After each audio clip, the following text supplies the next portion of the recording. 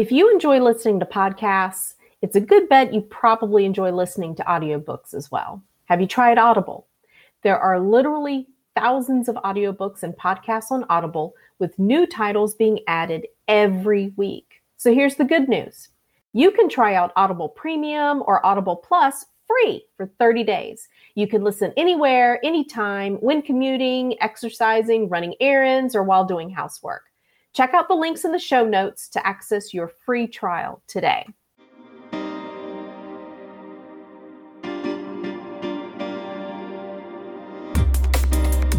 Welcome to the Communication 24/7 podcast, where we communicate about how we communicate.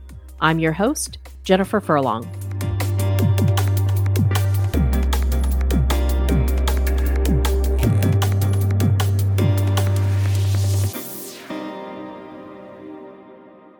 Today, have a very special episode planned for you. I have Marlene Chisholm in the studio. Marlene, thank you so much for joining us today.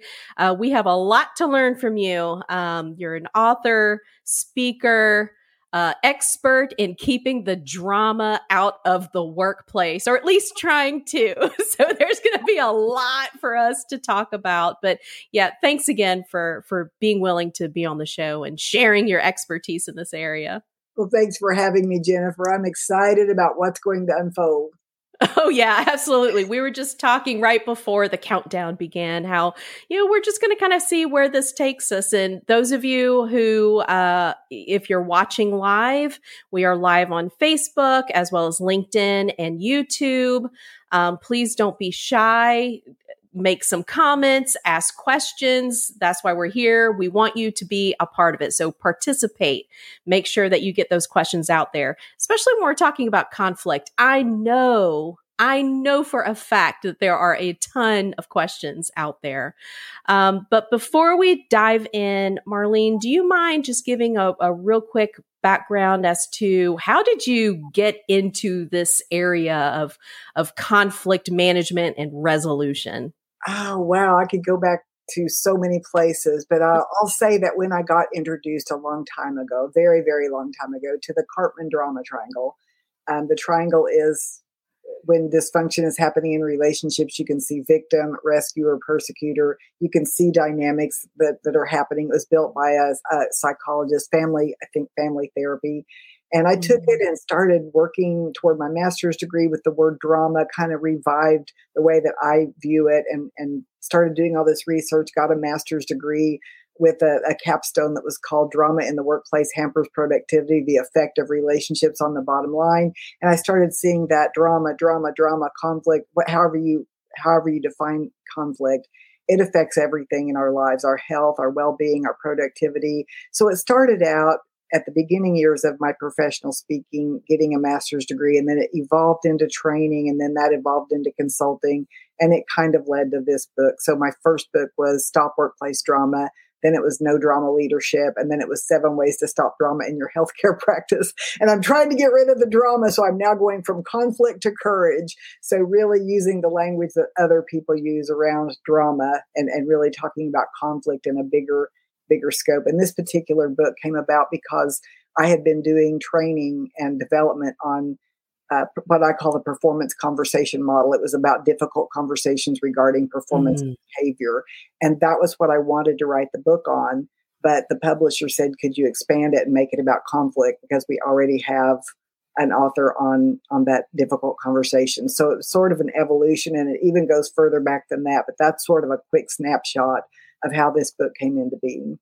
Wow, that's so interesting. It kind of reminded me back when I was in graduate school and I was focusing on crisis communication, and we were living up in the DC area at the time. And this is when the DC area sniper was happening, just shooting out of nowhere. People are trying to fill up their cars with gas while running laps around the gas station because it was a horrible, horrible way to live. And I remember thinking in terms of how, say, when you're in a school system, and something terrible happens, and we have all of these different identities right? We're as a teacher, as a mom, as a friend, as a guardian, and how all of those identities, will sometimes they actually will conflict with one another when you're thinking about what is the right thing to do, what is the way to handle, this particular situation.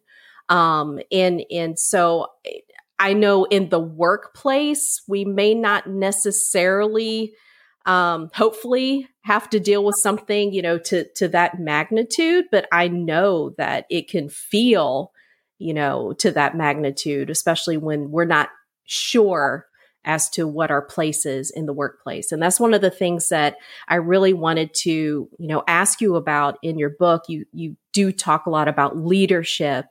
And I guess, the type of leadership, how being confident in yourself and, what types of leadership may be more conducive to being effective in conflict management versus others. So that's why I'm really excited to get your take on how do we go about managing conflict in the workplace more effectively.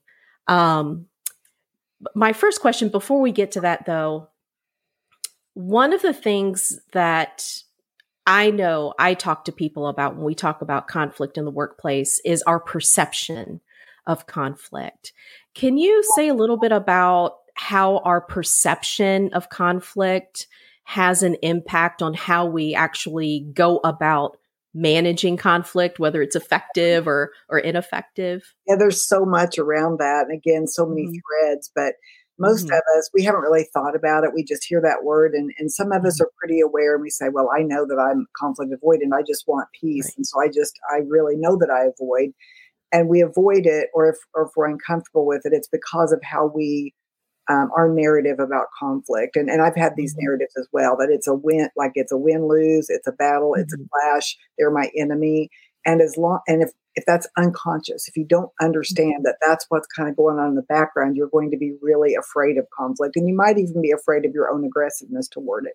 So how I started this book really was to say, I don't really say embrace conflict. It's going to give you, let's get real. It's like I said earlier, I'm a little more cynical now, and I probably would. So let's just embrace it. And we just know, but I just say now it's about facing the fact that if you're a leader, you will have conflict. You will have to handle conflict. And most people don't realize that. So what I'm saying now is that if you look at conflict as simply opposing drives, desires, and demands, the way that I visualize that is two arrows kind of going in opposite directions.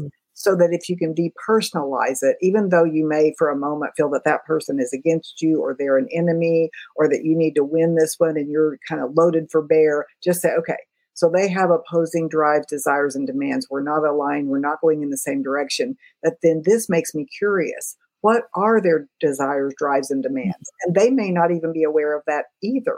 Maybe they do love to win and love to argue, and there's that drive. Maybe there's something within the budget that you don't know about that they do. And if they don't get their way, they're not going to accomplish something they've been working on for 10 years. So until you get curious about what are the opposing drives, desires, and demands, and what do I really desire, and what is my demand?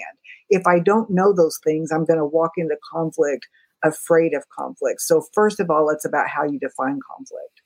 Yes, that is so important. I mean, number one, conflict's going to happen, right? You just said, hello, we're humans, and somebody's going to do something or say something that pisses you off, rubs you the wrong way, and vice versa. We're no exception. We're going to do the same thing. So in working around a bunch of people, it is bound to happen. So I really like your concept of let's not paint this picture of, oh, this is going to be a wonderful thing, because it is uncomfortable and it's not always a wonderful thing, but it is reality. It is reality. We're going to have to be able to face that. Before the pandemic, I know there was a lot of interest in managing conflict in the workplace because, like I said, we are human and it's bound to happen. The past couple of years, though, we have really had some challenges as far as being separated, being isolated. And now it seems like hybrid is the word of the day. We have people coming back into the workplace. I know the medical community has just had their butts handed to them for the past 2 years, right? It has not been easy. So I know they're struggling. They're absolutely struggling. How do they even begin to put the pieces of this puzzle back together? Because I know this is a difficult thing that so many organizations are going through right now. And I mean, you can see it just through customer service and then how people are just interacting with one another. Where do we start? Where does leadership begin? Because we know it's going to have to come from the top, right? It really does. And so one concept that I offer, and this has really helped me in my life, it helps me in consulting and coaching others, starting from a place of what I call leadership clarity, because we really get into the weeds about whose fault it is, how long is this going to last, it just won't work out this way, that's not fair. That's really a lot of distraction. And some of it may be fact. This is going to be difficult. It may not be fair. These things happen for sure. But what we want to do is, as a leader, we want leadership clarity. And in all my other books, I talk about clarity in a broader scope. And I'm going to lay that foundation real quick so I can talk about leadership clarity. But in my other work, I talk about that clarity can change any situation. And in all drama, there's always a lack of clarity. So clarity in that description in my former work, and I bring it into this book. If you think of a boat and an island, we've got a situation and we've got an outcome. Then we have, between the boat and the island, we have a shark. That's our obstacles. And we talk about our obstacles so much that we lose focus as to where we want to go. Or we try to hire a consultant and tell the consultant what to do. We need 3 workshops and we need a new diversity officer. That's going to change it.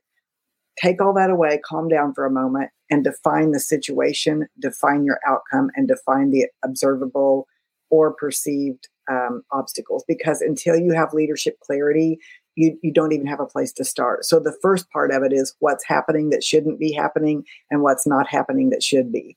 Once you clearly define the situation, with that understanding, it may change as you get more information, but at least if you start from here's what's happening or not happening, and then we say, here's what we want to have happen. And it's not about we want everybody to be back at the office. It's about we want to serve our clients, our customers, our patients in such a way that it's better than before. And by better, we mean these measurables. So we know what we're after. And it's not about the weeds. It's not about the how-to. It's not about the program or the workshop.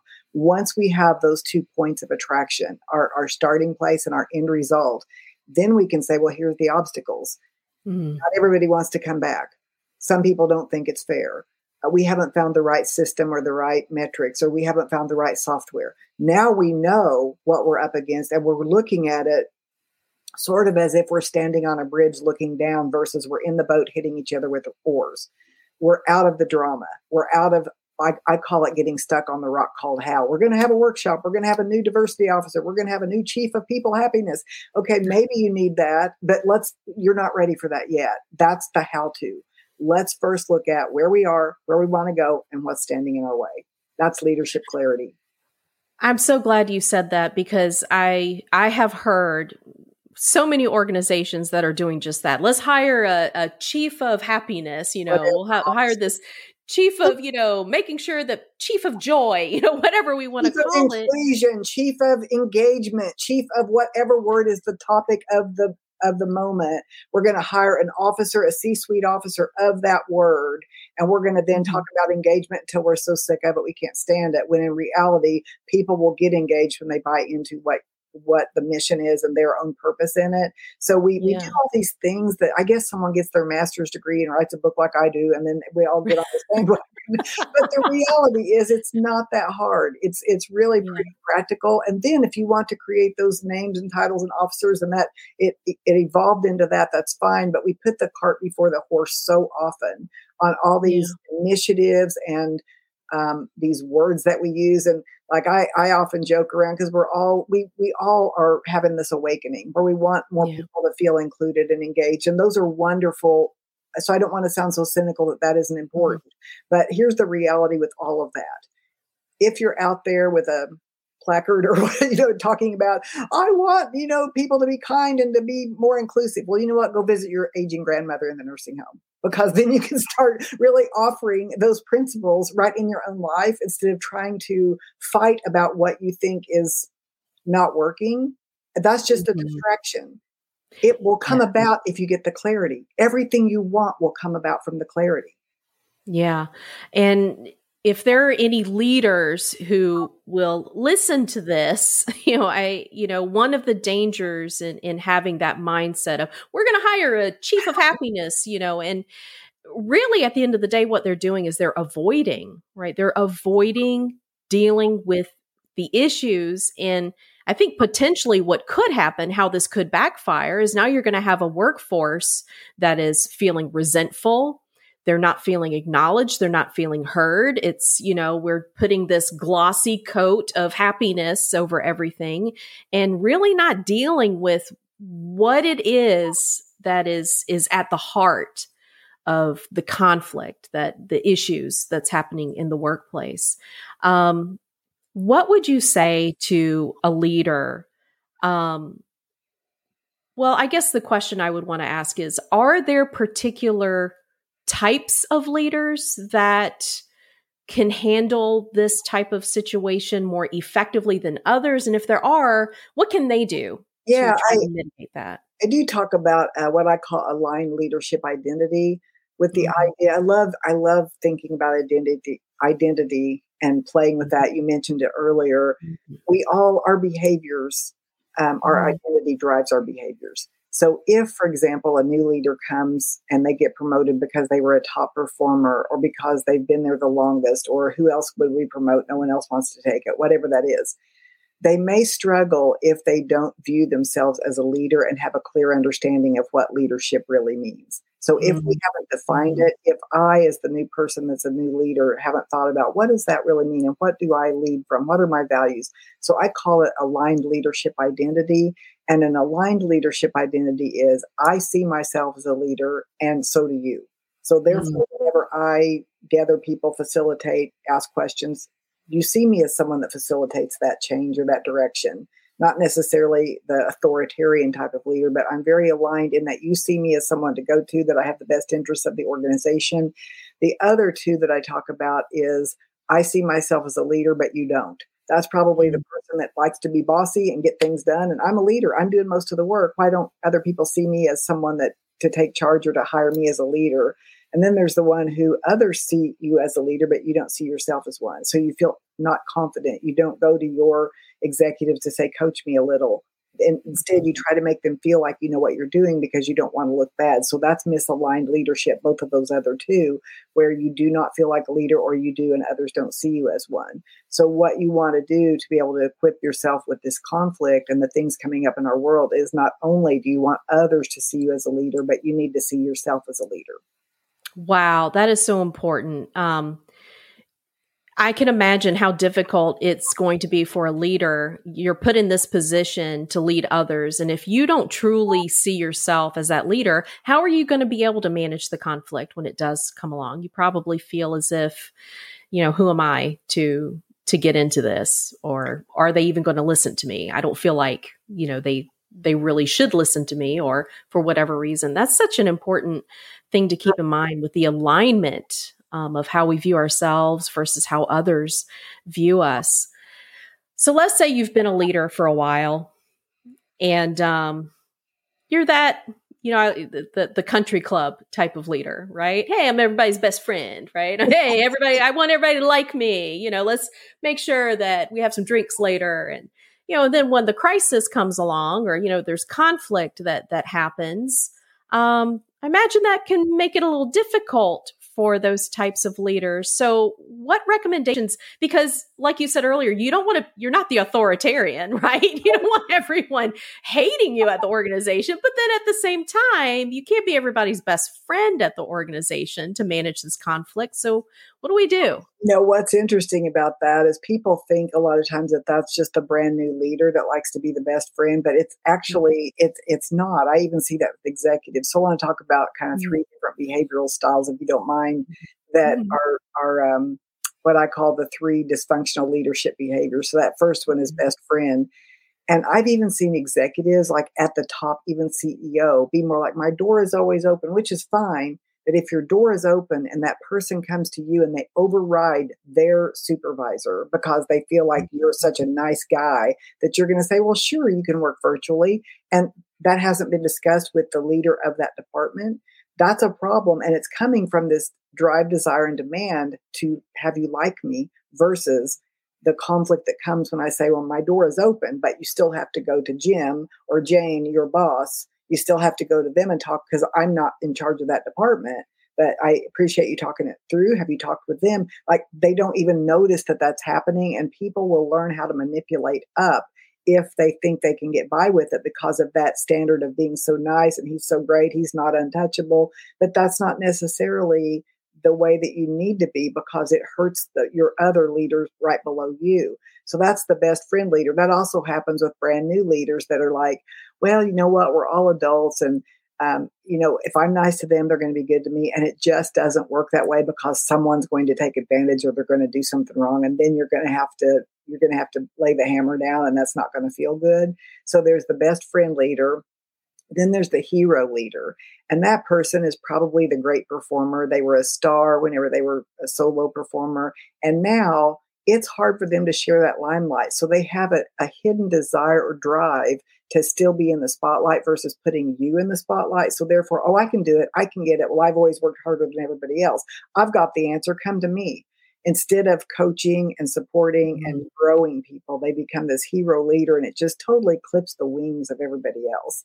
And then there's the hands off. And I see this as, I do believe you have to grow your team and help your team to where you shouldn't have to micromanage. But there's this big distinction between hands off and micromanagement, or hands on and micromanagement. And hands on means we have maybe one-on-ones every week or every other week, or we update each other and I know what's going on and you don't feel that I'm micromanaging just because I ask a question. And I think employees throw that word around micromanager in order to intimidate and to make the leader be more hands off. But what I found in conflict, that if let's say you're maybe a step above director and your director is mismanaging conflict and you don't know it, and they're moving people around, I call it moving people around the chessboard, and they've had some sort of conflict, and then someone comes to you and you're like, well, go back to your person, because if you don't understand what's going on, litigation is getting ready to happen. I've seen it over and over and over. You need to understand the conflicts of the leaders below you and their employees. Yeah. And you're not going to know that if you're not communicating with your workforce. So yeah, that delicate balance between that open door policy that you mentioned earlier, making sure that you're not somehow stepping over mid-management, letting them do what they need to do, because you're right, they need to develop as leaders as well, to that opposite end of it, the micromanaging aspect of it. But you're right, you need to know what's happening if you're going to be able to manage effectively. Well, I mean, leaders not necessarily manage everything effectively, but you got to know what's going on, in your organization. That way you're not surprised. Do you find you're surprised as a leader? Oh, this is really, we're getting sued. Yeah. And I think something else too, that when you start viewing yourself as a learner and as a coach, like both, like I'm a learner at any level, but I'm also a coach to those that are right under me, so that they feel like I'm not going to be the hero and tell them exactly what to do, but come to me, tell me what you're planning on doing, and then let's talk that through. Come back and let me know how that happened. If you feel like you've got a coach, and most leaders I don't think know how to coach really, they pretty much either hands off or they're hands on, and it's total micromanagement. So that in between is sort of, I think, looking at yourself and others as learners and as coaches in your respective areas, or maybe even advising, here would be my advice, because if you don't do this, this is what's going to happen. If you knew that you had someone to go to without being called incompetent, because everyone's worried about being perceived as competent when they get a leadership position. But the truth is, you can't know these things, and it's not even relevant to you until you become a leader. So, right. Yeah. The light bulb just went off there. I'm hearing so many parallels between how you're describing how to develop, others and being a coach. And, I've taught communication in the classroom at the college level for 18 years now. Oh. And similar things happen, I think, with newer professors wanting to be the friend, wanting to seem friendly, wanting to coddle in a lot of ways. And then you have the other professors that are kind of like, look, we have no flexibility. This is my way or the highway, and you're going to do it this way. And even then there's not growth. So you really do have to be able to kind of step back and allow some mistakes to occur, but then guide them along and, answer questions and be okay with saying, I don't know the answer to that right now, but hey, let's figure it out. Or what do you think? Or, how do you think would be a good way to move forward in this situation instead of just questions. Yeah.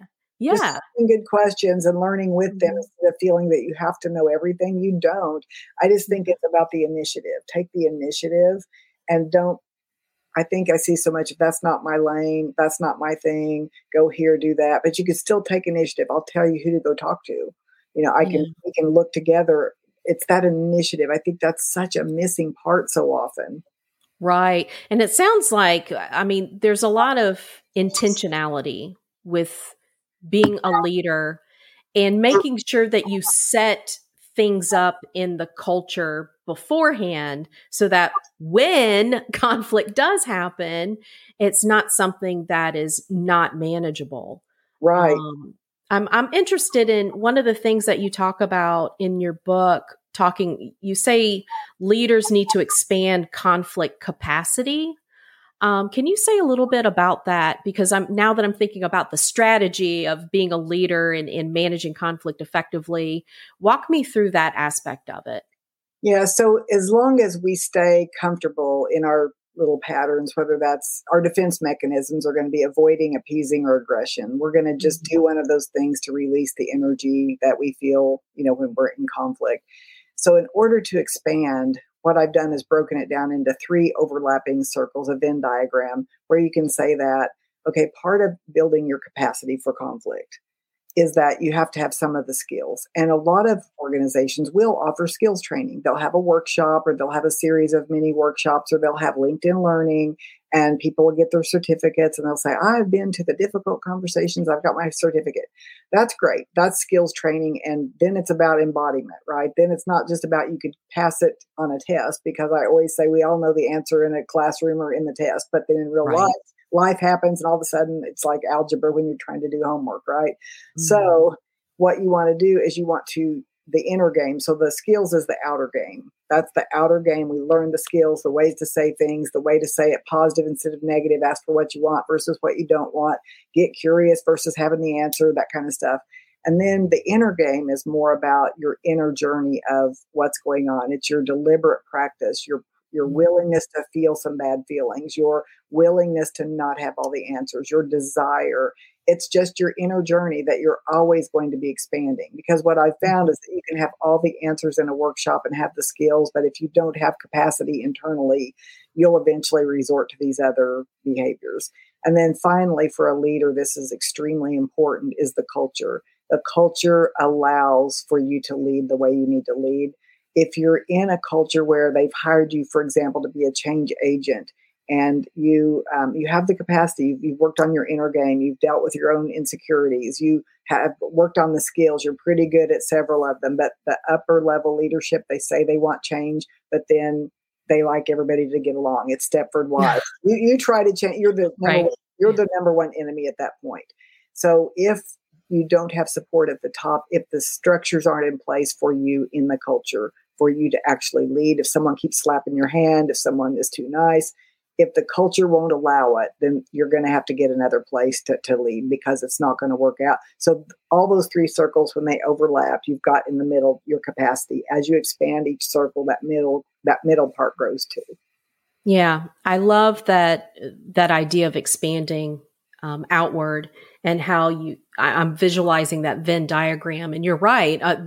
All the outside stuff, that's the stuff that, you and I can go into an organization and we can show them and coach them. And these are all the things that you can do. But at the end of the day, I always say communication is a skill, just like any other skill. You got to work at it. And this is like a daily thing. And it's the small things that make the big difference. But you got to engage in that practice every day if you want to improve that skill of communication. But that requires, like you were explaining, that inner work.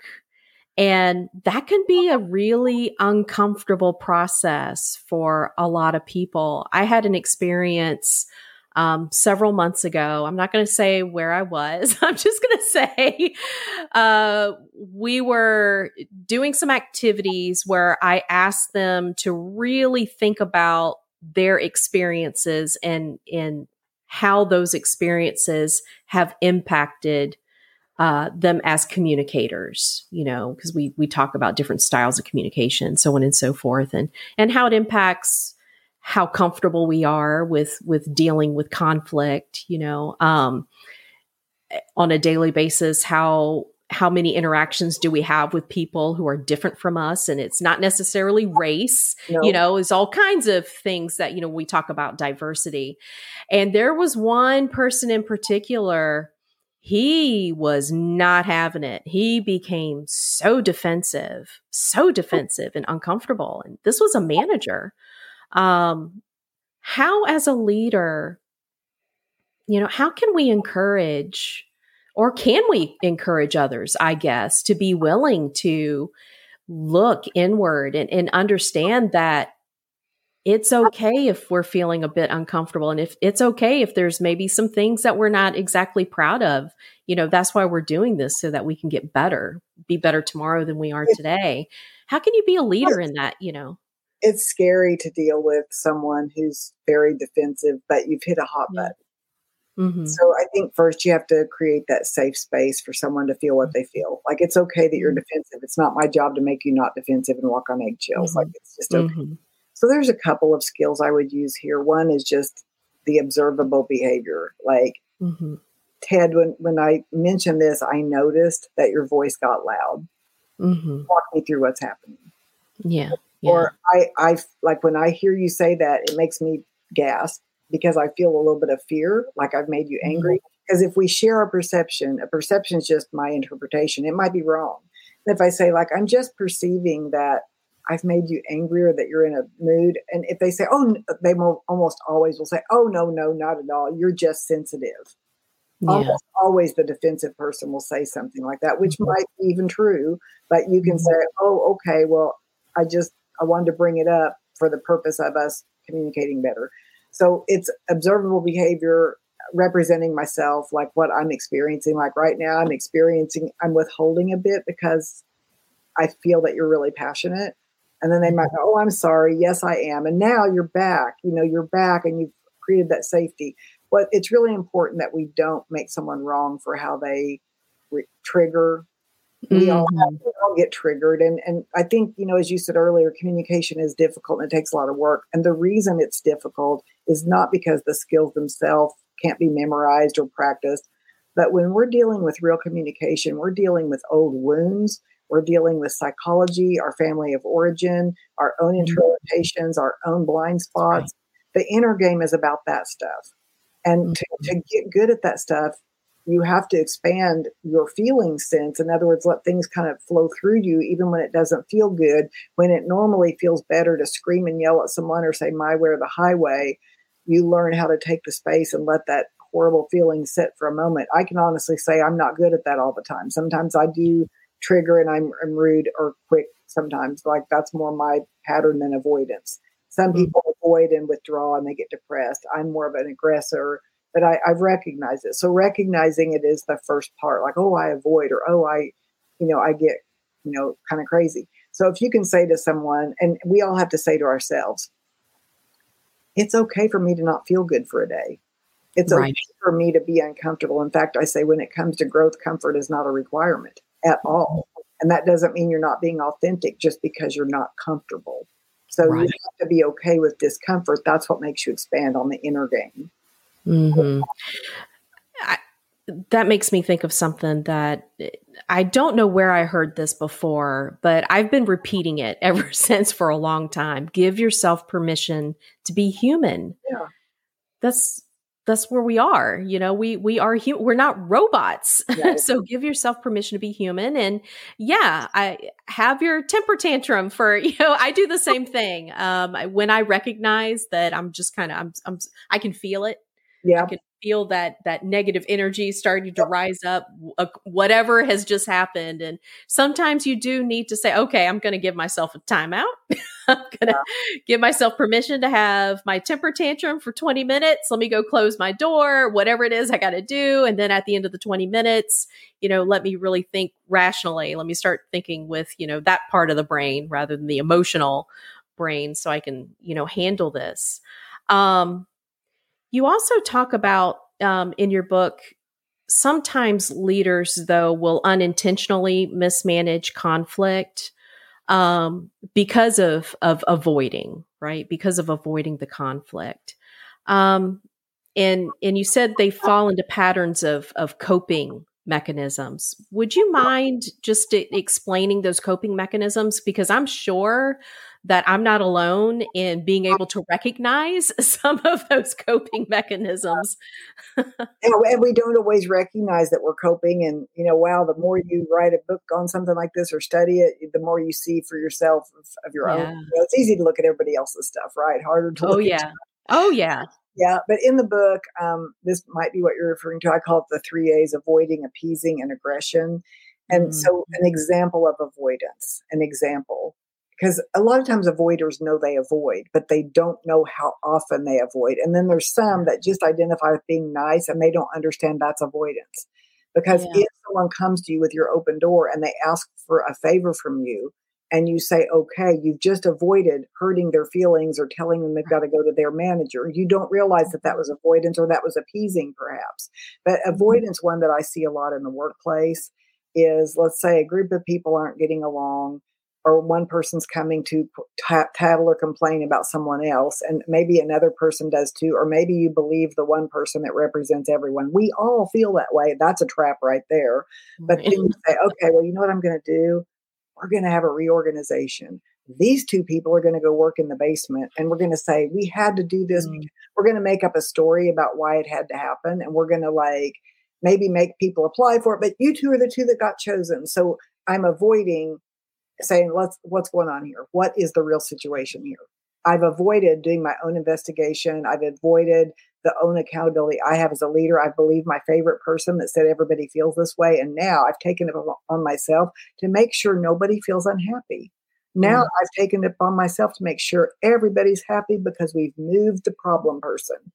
So that's avoidance. So that's moving a person from one department to the next, or saying something like, well, I inherited them, so I can't really change the evaluations now. They've been getting by with it for 3 years, and I've inherited them. So, what can I do? I inherited it. I was at a conference one time, and I'd done a workshop or a program, and a person came and said, this was so good.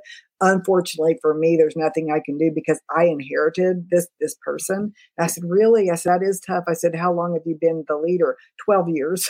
What? I've inherited them. That's going to be my story now for for the rest of my life. But anyway, I just smiled because I thought, wow, this is not the time. I was going to ask you, did you have your poker face on when you said that, or did you react? I'm trying to sell books, so I'm avoiding that conversation like the plague. Right. Okay. No, but I just went, oh, okay. And I thought, wow, that's great for a speech or for an article right there. But, there's a timing for things as well. And, this was not that timing, and it was a very brief interaction. But avoiding is that doing the things to keep me from feeling anything uncomfortable. Another one, which is real similar, and this is where people are very unaware of this one, and it's called appeasing. I will say that I never do this because my word is golden. I don't say, I'll get back with you. Let's do lunch. I think it's a great idea. Why don't we consider it? I've just learned not to do that because it causes so much drama later, to tell employees that this is a great idea. We want you to engage. And so when they come up with an idea that is not going to happen, well, they engage. So I'm going to tell them that was awesome. I love the idea. We'll talk about it in the next quarter. Next quarter comes, that was appeasing. You didn't even think about it. They're all planning on that next quarter going, okay, I get the spotlight, and it was never brought up. That was because you appeased and never took it seriously. So I see appeasing all the time. If I love it, it's a great idea. I agree. I think we should do it, but it's really not up to me.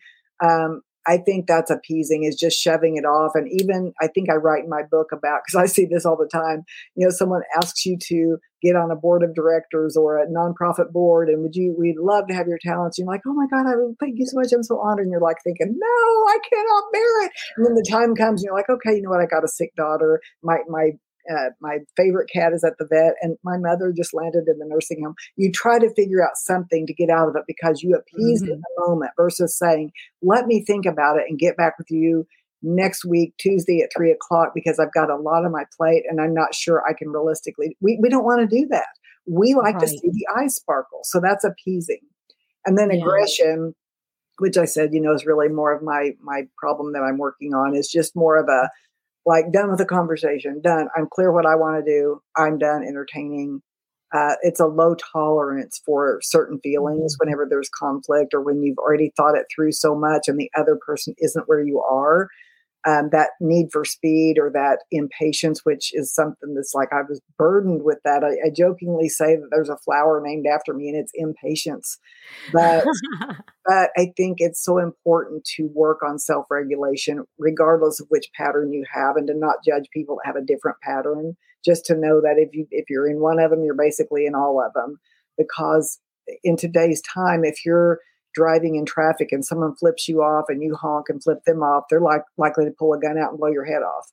Right. So you don't even have to start it. It can be someone else cutting you off, and then you do something like, flipping the bird or whatever you do. That's just a reaction. You don't even really mean it. And all of a sudden, someone else that's not regulated at all, that's not having a good day, and they're all wound up about politics, they're going to run you over with their car or pull out a gun. Today, it's very important. I'm really working on those skills, because we all react. And sometimes those of us that react, we just do it as part of the game. But for someone else, it might be serious. So you can't afford to do it. Yeah, it reminds me of something I would tell my kids, when they were really little, and, something would happen at school, they'd get in trouble, and, it would start off with, well, so-and-so did, and be like, not concerned about what so-and-so did. I want to focus on what was it that you did as a response to that. Yes. Right. Because and as adults, you would think as adults, right? Just for us, that would become an easier process, but it's not. I think our go-to answer is we want to blame, well, so-and-so did this and so-and-so did that. It's like, well, okay, we had a choice here when whatever so-and-so did, okay, and that's true. They may have done that, but we still have a choice at the end of the day. How are we responding to that? I think that goes back to the choice. That's the problem. We didn't recognize it because we were programmed and we just reacted. And then, I know that I do this too. We tell our story to our best friend. They're like, well, they deserve, like, you know what? Let it go. They deserved it. We're like, oh, that was just the lemonade I needed in the desert. Right. Right. That's right.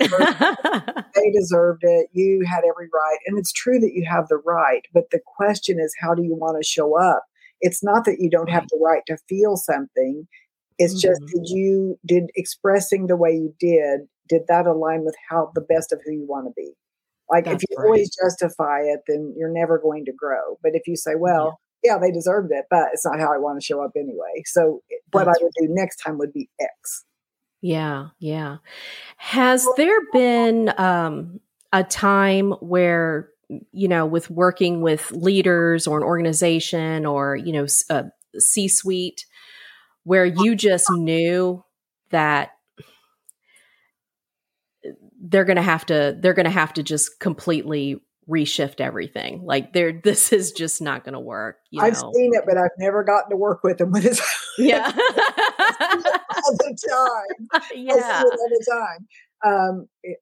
I do see it, and I don't always think completely, but I will often think that it's really sometimes the top leader is struggling to make hard decisions, and they're wanting, again, to make it complicated. Well, they were a star performer before, and now they're not really coaching their team. And so we need to have this big group workshop, No, you as a leader need to talk with them and get to the bottom of it. I mean, I can do those things and we can still get there. That's for sure. I can guide those conversations and you'll have new insights. But in the end, so often it is about a difficult conversation that needs to happen that has not happened yet. So often. Yeah. Yeah. So there is a team, and I'm actually thinking about a group that I'm going to have to go back and work with them again. There's a team within the team. There's a lot of emailing that goes back and forth, right? And then each individual team member goes into the manager and they're complaining individually directly to the manager, but then the manager's not doing anything about it. Right. Mm-hmm. And so at the end of the day, that's exactly what you're talking about, is that manager, the leader needs to help the manager develop those skills to be able to. Yeah. And there's lots of different strategies. It may be a group meeting to say, okay, here's what's happening. There's a lot of emails back and forth and there's no direct conversations. So I want you all to think about, what is it that you're wanting to create? What's not happening that should be happening? Yeah. And we're not going to blame, but we're all going to get on my goal is to get us on the same page. Right. Or to even say, I've allowed this for so long and now I need to clean it up. So here's what we're doing in the future. Yeah. Yeah. Responsibility, accountability, right? And taking responsibility for steering that ship. Like you said earlier, I mean, this is the boat, you see that's where we got to go. Right. And so, taking that responsibility, that accountability piece into it. This has been a wonderful conversation, Marlene. Your book, and it's From Conflict to Courage. Where can we get your book? It's available on Amazon or anywhere you buy books. From Conflict to Courage. How to stop avoiding, start leading. All right. Usually from the U.S. get it. I think there's other places too, like Book Depository. Right. Okay. Now, if we wanted to get in contact with you, how would we? What's the best way to do that? What are your social platforms that you're on? I would say the easiest way is LinkedIn, because I'm there a lot. I've got a lot of programs for LinkedIn Learning. So if you want to connect with me there, or go to the back end and say something, say that you met me here on this podcast, or my email is marlene@marlenechisholm.com. And that's my website is marlenechisholm.com. But LinkedIn, if you're on LinkedIn, that's a real easy way to just find me and to comment. Excellent. And I'll make sure that all the links are in the show notes. So anyone who's interested in that, they'll be able to find you and your book as easily as possible. As we wrap up, is there anything left that you think, man, let me touch on this one thing just before we leave to make sure that everybody kind of hears this piece? Was there a question that I left unasked that you would like to? Not necessarily, but I think this is something important to remember, because we've gotten confused about this. So disagreement, which is conflict is disagreement to some degree. Disagreement does not ruin relationships. Disrespect does. So if we can just remember that when it comes to conflict, someone can disagree. They can be on a different political spectrum than I am. They can see life differently, have different values. And I don't have to ever agree or convince them. I can always disagree, especially if we don't work together. But it's not the disagreement that's causing the problem. It's the disrespect. So the name calling, the labeling, leaving people out just because you don't like something, that is the disrespect.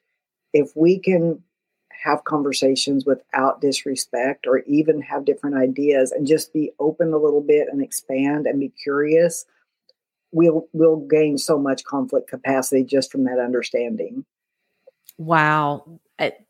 That is an amazing way to end the podcast. That is some very valuable advice right there. Thank you so much, Marlene, for being a guest on the show, sharing some of the talking points from your book, and just kind of sharing your wisdom as well. Conflict is not easy. It's not fun.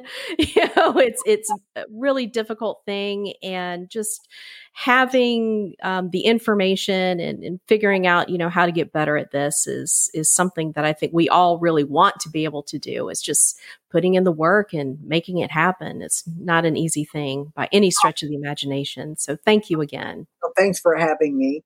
Hopefully I'll get Marlene back again, and we'll continue this deep dive into conflict management and how to get that drama out of the workplace. All right. Until then, everybody, take care. So you love listening to podcasts, huh? Have you thought about starting your own? If so, today is a great day to do just that.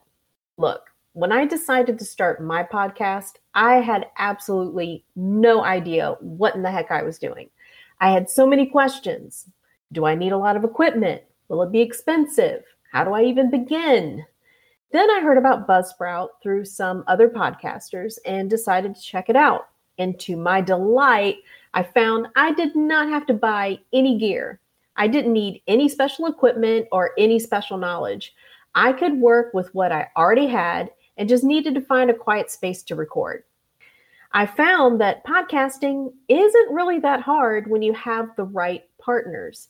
Buzzsprout is hands down the easiest and best way to launch, promote, and track your podcast. And the team at Buzzsprout wants to help you succeed.